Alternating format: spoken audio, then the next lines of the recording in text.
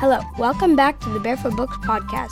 This week we'll hear a French tale of a knight who loves to celebrate Christmas in so grand a fashion that he soon finds himself with nothing to give. As he counts his remaining blessings, he discovers a wondrous tree that may improve his situation. After the story, go to barefootbooks.com to find the complete Barefoot Knights collection, along with songs, activities, coloring sheets, and more.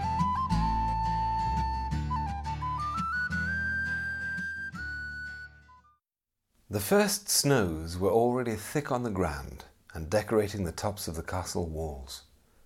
Christmas was only a few weeks away, and already there was an air of excitement in the great building. Sir Brian had invited a great many guests for the festival. There was to be hunting, and even a tournament in which visiting knights would join in friendly mock battle with each other to prove who was the strongest. Among them would be Tom's father and his brother Robert, who had been knighted only a few months before. Tom was almost beside himself with excitement, and as for the rest of the squires and pages, they had a hard time concentrating on any of their instruction. Several times Master William had to break up squabbles between them, mostly provoked by sheer excitement. Finally, he could stand it no longer. "Listen to me," he said one morning. "If you can get all your chores and lessons done today without fighting with each other, I'll tell you a story about the knight who loved Christmas so much he couldn't wait for the year to pass, and that got him into a lot of trouble." The boys looked at each other, and after that there was peace around the castle for the rest of the day as they applied themselves industriously to their tasks. As dusk fell, they gathered in the warm and smoky armoury, and Master William, a tankard of frothy ale at his side, began his tale. Sir Cliges and the Cherry Tree. A story from France. There was once a knight named Sir Cliges who loved to celebrate Christmas more than anything else. Every December he held a great feast to which he invited everyone in the neighbourhood who wished to come. There was food enough for all, with plenty of wine and sweetmeats. No one went away without a generous gift of some kind, a horse perhaps, a warm cloak, or even a gold ring. Whatever he could afford, and sometimes more, Sir Cliges gave. But as the years went by, he spent so much money that he had almost none left. Even so, Sir Cliges would not hear of abandoning his usual custom. He decided to pledge several of his manor houses in order to raise enough money to give yet one more splendid feast, fully believing that he would soon redeem them. That year, Sir Cliges' Christmas feast was as generous as ever. But when it was over, and the new year had dawned, he found that all his money was gone, and that he had few possessions left. He was forced to move with his family into one small house, and send many of their old servants away. So the year passed, and soon it was almost time for Christmas again. Sir Cliges heard that King Uther Pendragon was going to hold a splendid feast of his own in a nearby city. Every high-born man and woman in the realm was invited, all except for Sir Cliges, whom the king believed to be dead, so long was it since he had last heard from him. Sir Cliges was terribly sad. Not only could he no longer afford to celebrate the holy day as he had always done, but he could not even go to the king's feast. Instead, he was forced to stand at the window and listen to the distant sounds of merrymaking carried on the wind from behind the walls of the city. With tears in his eyes, Sir Cliges prayed aloud to God to forgive him for not celebrating the birthday of his son in a fitting manner. Then Sir Cliges' wife begged him not to be so sad. "Today is no day to grieve, husband.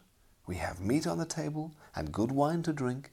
Our children are well and healthy, and so are we. Come now, let us enjoy ourselves." And Sir Cliges smiled and hid his sorrow. He spent the day happily enough with his wife and their 2 children, making sport and playing games with them until night fell. Next day, Sir Cliges and his family went to church, and the knight prayed that whatever happened to him, his family should be spared all hardship. And his lady prayed that her husband should find peace and contentment and put away his sorrows. When Mass was ended, they went home, and Sir Cliges wandered into the little garden where he loved to sit on sunny summer days. Now in the middle of winter it was white with snow, and icicles hung from the trees. Sir Cliges knelt down beneath a cherry tree that used to give sweet-smelling shade from the sun, and thanked God for his family and for the poverty which had come to them. For, he said, I truly believe it was pride which led me to hold such splendid feasts, and thus to spend all the fortune I possessed. As he knelt there in the snow, one of the branches of the cherry tree broke off and struck him on the shoulder. Sir Cliges looked at it in wonder, and saw that it had green leaves and fruit upon it, as fresh as in the season of summer. What kind of tree bears fruit in the middle of winter? He cried. Then he took some of the cherries and ate them, and they were as sweet as any he had ever tasted. Excitedly, Sir Cliges hurried inside to show the cherries to his wife. "See what a marvel I have found in our garden!" he exclaimed. The lady was as astonished as he had been. "Husband," she said, "let us gather some more of this miraculous fruit and take it to the king in the city. Surely he will reward you for such a wonderful gift." So Sir Cliges went out and gathered as much of the fruit as he could, and next day he set out for the city. He had to walk, since he had been forced to sell his horse and armour. He took a sturdy staff for support, and carried with him a basket filled with cherries.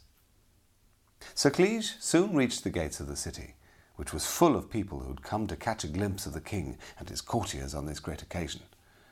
At the entrance to the hall where the feasting was to take place was a porter whose job it was to keep out troublesome people. He took one look at the knight in his rough clothes and homespun cloak, and told him to join a line of beggars who were waiting to receive the gifts that the king traditionally gave out at this time of year.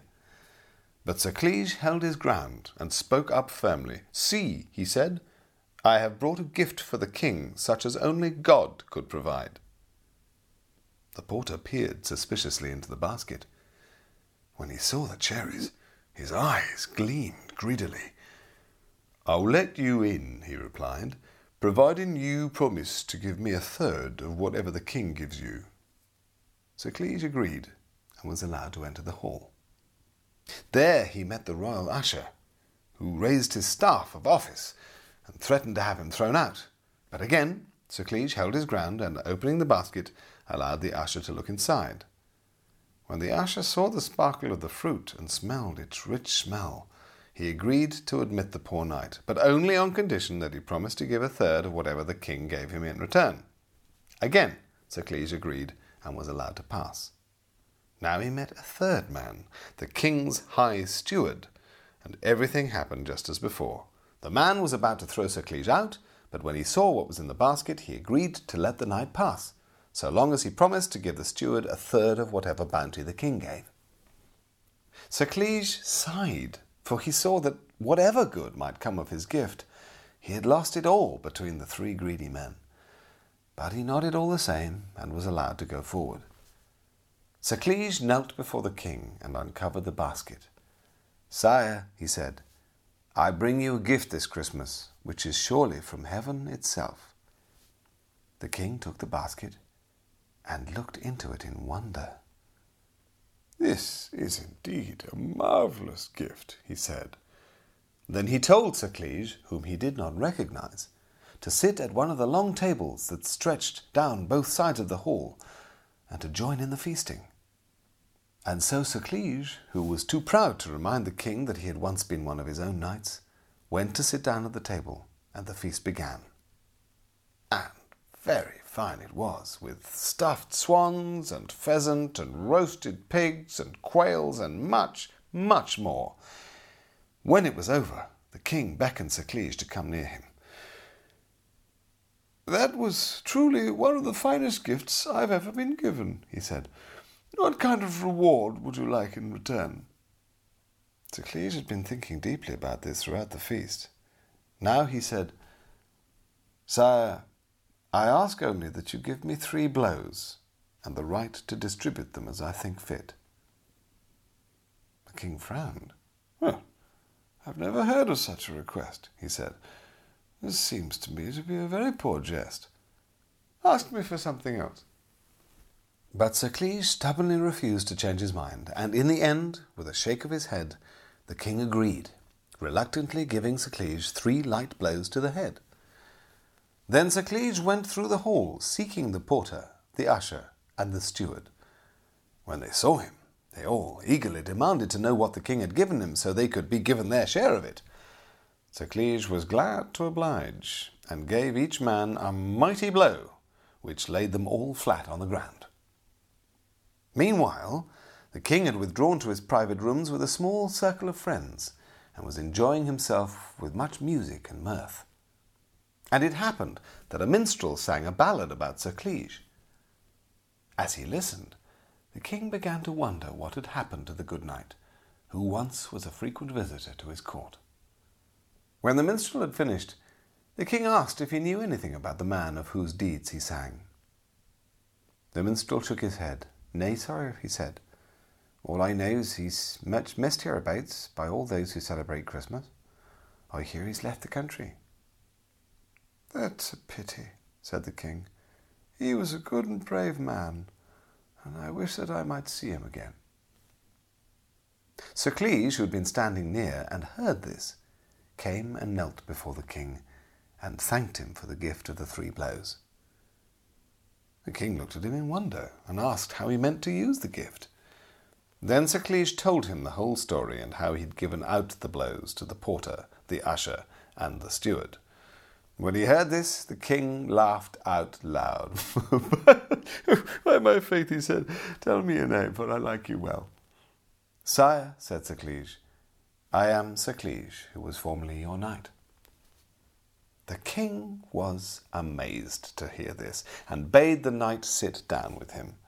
When he heard how his old friend had fallen upon hard times because of his generosity to others, he ordered his coffers to be opened and gave back all the goods and properties Sir Cliges had lost. "For," he said, "if I had 100 knights such as you, I would be a rich man indeed." So it was that Sir Cliges returned home, riding on a splendid horse and dressed in fine clothes again. And you may be sure that his wife and their children were most glad to see him, and that they lived a happy life together after that. And every Christmas for the rest of his life, Sir Cliges held as fine a feast as was seen anywhere in all the land. As Master William finished, there was a moment of silence, which was broken almost at once when one of the castle servants burst in. "The first of the guests are arriving," he puffed. "You all need to take care of their horses and help them find where they're going to sleep." The armoury emptied in a flash, leaving Master William alone. Smiling quietly to himself, he lifted his tankard and drained the last of the ale. Then he stood up and, with a sigh, went outside into the bustling courtyard to see that the boys performed their duties as they should.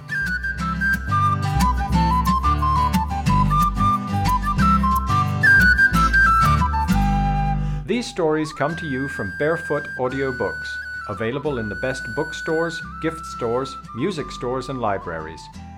To find out more about our current and forthcoming audiobooks, and to explore our complete range of activities, books, and resources, please visit our website at www.barefootbooks.com.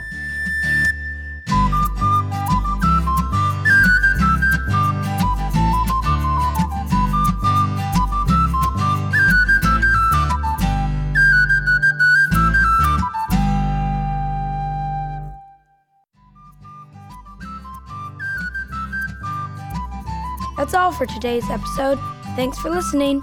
Now you can visit barefootbooks.com/podcast to find special offers, join our email list, and listen to past episodes of the Barefoot Books podcast. See you next week. Bye.